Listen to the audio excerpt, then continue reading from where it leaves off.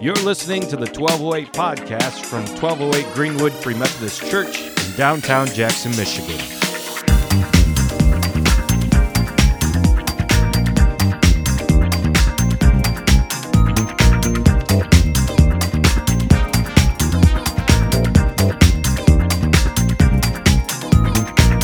All right, so into Romans, dense theological book in the Bible, so dense that I literally spent like 4 to 5 hours just studying one Greek word for this message. That's it. You're so excited. I know, it's going to bore the heck out of you. But let's go ahead and learn this Greek word first. Pronounce this after me, after I make sure I say it right. Okay, all right, got it. Dikaiosthone. Less mafia in your tone. Dikaiosone. Dikaiosone. Okay. This is a word that we're going to focus on here because it's a big one in Romans. Dikaiosone gets translated a few different ways. But if you were to look into the Greek word, it's got a lot of like court justice system type feel to it. Some of you are getting even more bored now, right? Dikaiosone has this kind of court, justice, injustice, righteousness kind of feel to it. And pretty much any translation of your Bible that you're going to read, it's going to translate this the same way. In the typical Pauline, Paul-sounding language of justice. No, that's not what it translates as. Righteousness. Sorry. Righteousness. Righteousness, we throw this word around a lot, but what does that actually mean? Does anybody want to take a stab at it? Like if you were to say, this is what righteousness has always meant to me, what would you say? Debbie's thinking. Never had to define it before. Being right standing with God. Yeah, so righteousness, right? That's our root word. That's our root word right there, right. So you would be right, moral uprightness, righteousness. You're on if it was a court system, you would be what? You'd be on the right side of things. So right gives us like all these implications of correctness or moral correctness, because we're thinking again, court system. But one of the other ways in which dikaiosone gets translated is justice. Justice, because again, it belongs in the justice system, in the court system. So if you were right in the court system, you would also therefore be just. You did the right thing. You did the just thing. You are justice in that situation.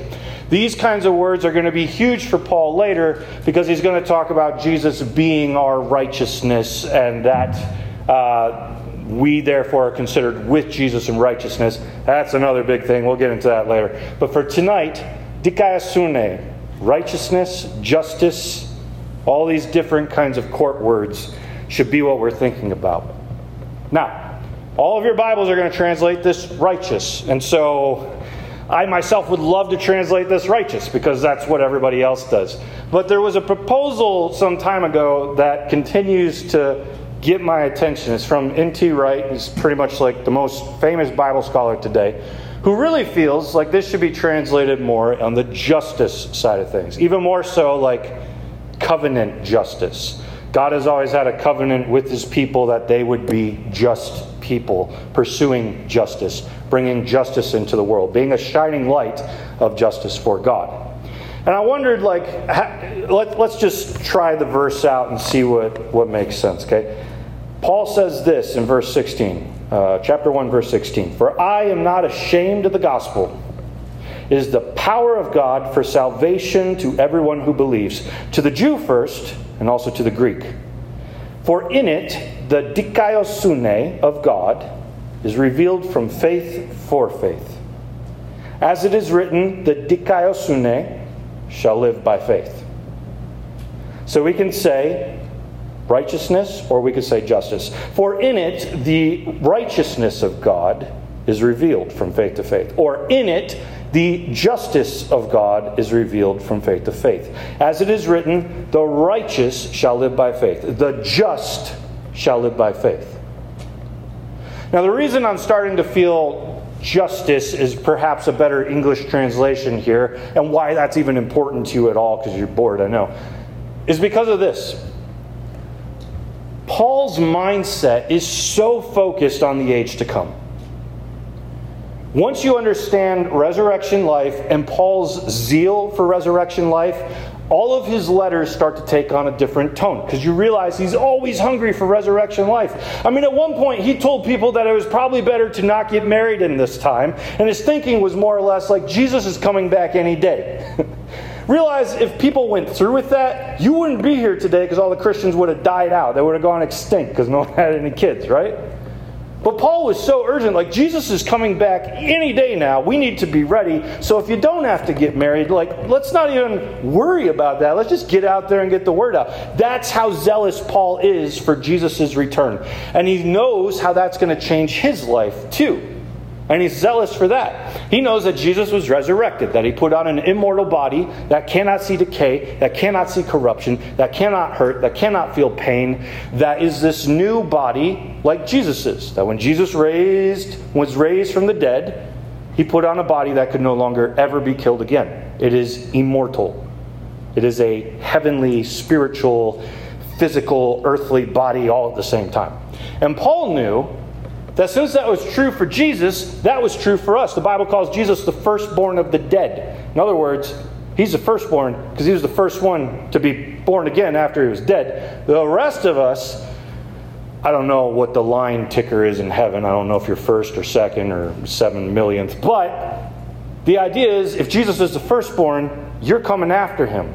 Resurrection life is for you too. You are the second, third, fourth-born from the dead. Which we'll just all say second born. Okay, you're all tied. It's cool. So with that being said, Paul is zealous for that which is to come. He talks about resurrection a lot, and he spells it out more clearly than most people in the Bible. On top of that, he's also excited about the new heavens and the new earth, because resurrection isn't about going to heaven when you die. Resurrection is about leaving heaven to come down to earth and live here again. And remake the earth, make it new, make it right, make it everything it was supposed to be. That was God's plan in the Garden of Eden. We messed it up. But that doesn't mean that God's like, I'm just done with that, not going back to that again. But God had a plan from the beginning, and he will return to it. God doesn't make mistakes. And so, here we have Paul's thinking. Resurrection life, coming life. And what else comes with the resurrection? The new heavens, the new earth, the new bodies, things like that. It's justice. Justice comes with all that. It's a rather frightening scene, intensely so. We're supposed to feel this almost holy fear of God. But the scene in which God in the courtroom, which we're going to see more of in Romans, God in the courtroom sits on his throne and brings judgment, brings justice. All of us, every person in this room, has at some point asked God, why do bad things happen to me? And I know that because even the people in the Bible were just holy enough to ask the same question. Job especially. God, why do bad things happen to me? God's profound answer was not there, mostly. It was just kind of a non-answer. But we all ask that question. And God's eventual answer is that, yes, bad things happen right now, but eventually the day will come where it doesn't happen anymore. Eventually the day of the Lord, is what the prophets called it, will come where God, in his justice, makes all things right. And if you're going to make all things right, it means you have to deal with all things wrong. And in that moment, you see that picture in Revelation throughout the Bible. Everything that's wrong kind of thrown into this place where it's, in my opinion, not tortured forever. It just comes to an end. It ceases to exist.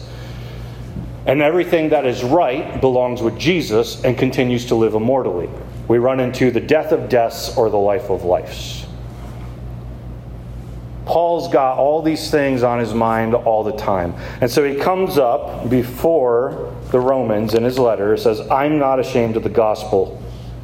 Why? It's the power of God for salvation to everyone who believes. People looked at his gospel and thought it was weird, thought it was strange, thought it was little, thought it was about this Man who died on a cross, he was a criminal. He took a criminal punishment, capital punishment. Guy got the electric chair. But Paul comes along and says, I'm not ashamed of this gospel. I'm not ashamed of the guy in the electric chair. I follow him. Paul goes so far at the beginning of Romans to call himself a slave. I am a slave for Jesus. Nobody calls themselves a slave ever. Like, that's demeaning. That's lowly. But Paul understood that Jesus had in many ways become a servant, took on the form of a slave for humanity, and so Paul will bring himself even lower to be a servant to Jesus. That sounds like something you'd be ashamed of, and yet Paul is not ashamed of it at all. Because he knows the truth. He knows that in this gospel, though it may look weak, though it may look small, though it may bring on suffering, though it may make him a slave to his God, he knows deep down that he's on the right side of justice. He's on the right side of righteousness. He is righteousness in God's eyes. He is dikaiosune. Because Jesus is dikaiosune. And here's part of the reason I see this word as justice. Paul goes on. We always like to stop verses when there's a headline or when there's a new verse number. But if we were to just read it straight, it says this. For in it the righteousness of God is revealed from faith to faith, as it is written, the righteous shall live by faith. In it the justice of God is revealed from faith to faith, as it is written, the just shall live by faith. And then he continues, for the wrath of God is revealed from heaven against all ungodliness and all injustice of men, who by their injustice suppress the truth. So Paul's entire next paragraph is going to be about those who live unjustly, unrighteously, undikaiosune, which is not how you say that word in Greek, I'm sure. Paul is making a comparison. There are those falling under justice with Jesus, and there are those who are living by injustice outside of Jesus. There are those living righteously with Jesus and those living unrighteously outside of Jesus. Paul says he's not ashamed of the gospel, but then he's going to go on to talk about people living outside of Jesus, saying that they do shameful acts and all kinds of things. Paul, in his mind, already has the end court in his mind. And that's what he's here to talk to the Romans about in a lot of different ways. He's here to tell them what salvation is. He's here to tell them how faith leads to salvation. He's here to tell them how to be on the right side of justice when Jesus comes back. That's going to continue to stick out throughout Romans. Paul is not ashamed of the gospel, because despite all the things that it's done to him, he is on the right side of justice. And he knows in the end, he won't need to be afraid. Now, at the same time, Paul's still going to call us to live right and move right. Some people took what Paul said and they're like, whoa, he's saying we can just think a certain way and we're good. Then we're on the side of justice. Paul himself will say, no, never shall it be. James is even going to correct it. James is going to say, like, no, faith without works is dead. As though Paul's thinking had been mistranslated by others and said, yeah, we just got to think a certain way, we're good.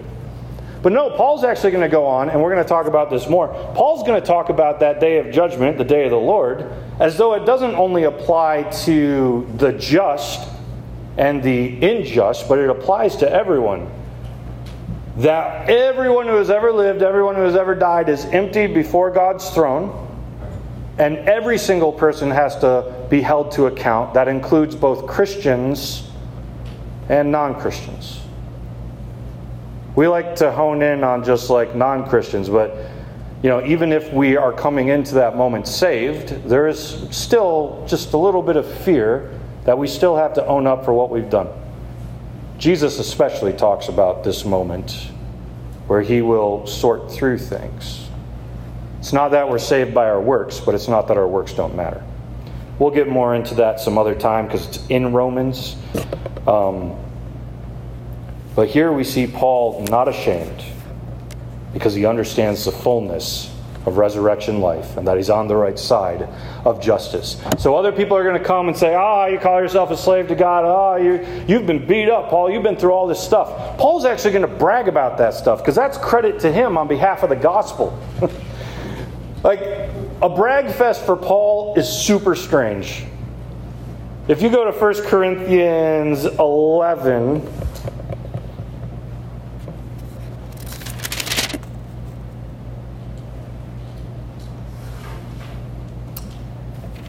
Uh, 11:21, he says this, whatever anyone else dares to boast of, I am speaking as a fool. So he's making himself lowly. I also dare to boast of that.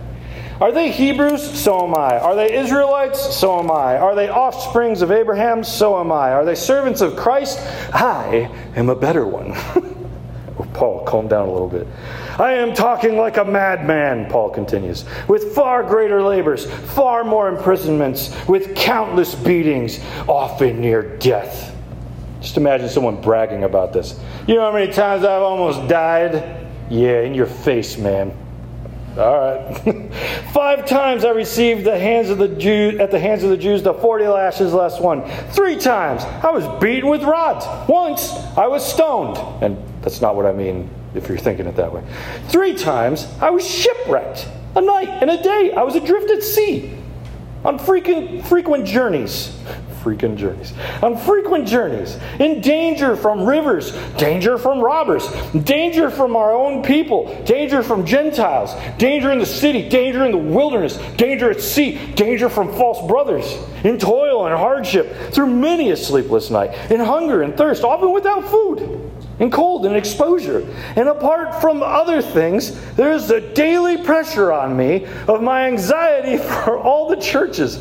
I love that that's his peak point. You know how many times I've been beaten and stoned? And on top of that, I have to pastor. What am I going to do? He's fine.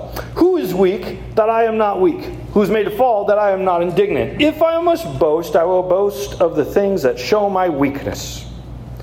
The God and Father of our Lord Jesus, who is blessed forever, knows that I am not lying. At Damascus, the governor under King Aretas was guarding the city of Damascus in order to seize me, but I was let down in a basket through a window in the wall and escaped his hands. That's Paul's bragging moment right there. I want to imagine that playing out. You know, when people get into like, oh, you think you're better than me, huh? You know, like I can hit that 3-pointer right there from half court. Check this out. Yeah, well, I can do it from the full thing. Hey, Paul, guess what? Yesterday I felt like Satan persecuted me a little bit. I was beaten and stoned, shipwrecked a day and a night. Paul, I was almost set on fire yesterday. Oh, is that all? Just set it on fire a little bit. You know, like this is Paul's bragging moment. Why would he brag about these things? He looks like a fool and he knows it. Why would he boast about his weakness? Because in these moments he knows he's bringing about the gospel. In these moments he knows he's doing what he was called to do. In these moments he's making a difference in the world for the kingdom of heaven. And though people may look at him and say, you're foolish. Paul, you used to persecute the Christians. We got you back then. We don't like these Christians. But then all of a sudden, you switch sides. Nobody trusts you anymore, Paul. You're crazy. You believe all of a sudden that a man who had capital punishment was put in prison and then killed in the electric chair, nailed to a cross, left to die while everyone mocked him. That's who you follow? A criminal? You had so much, Paul, so much to your life, so much to your teaching, and that's what you traded it all in for? And Paul turns and says, I am not ashamed of the gospel. This is the good news. I will go to jail for this. I will die for this. And he did such things. He was willing to embrace persecution for the gospel. There's a weird story in which the Holy Spirit was speaking to Paul one time in Acts, and the Holy Spirit put it on his heart, you know what? You're about to walk into persecution. You are going to end up in jail. This is what I'm calling you to. Interesting thing. The Holy Spirit spoke the same exact prophetic word to a prophet named Agabus and to people at different churches. And as Paul did ministry and ended up at those churches, the people at those churches said, look, Paul, the Holy Spirit's speaking to us. You're going to end up in jail. They got the same prophetic word, but they actually misinterpreted it.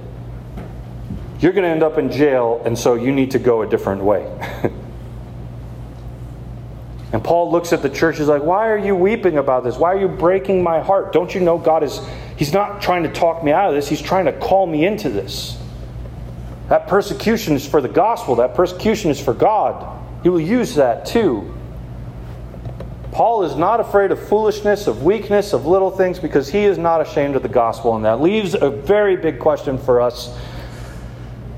What are we ashamed of the gospel for?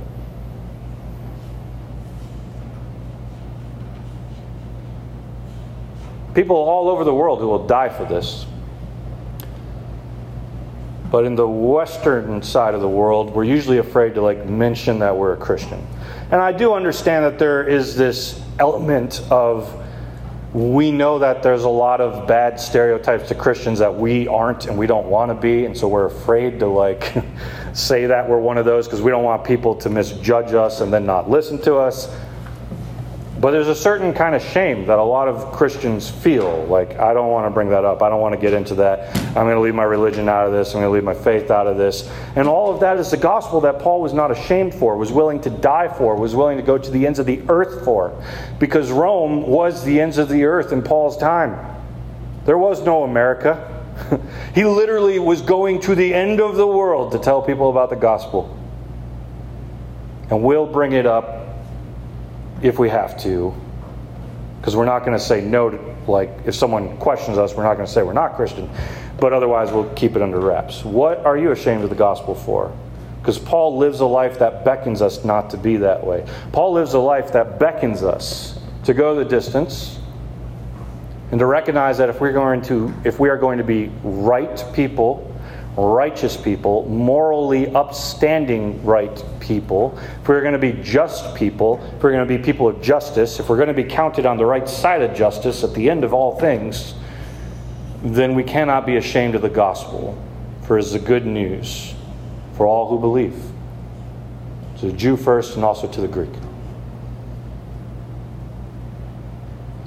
So as we come to the communion table tonight, for the first time together since COVID hit. Amen. Yeah. So we come to the communion table.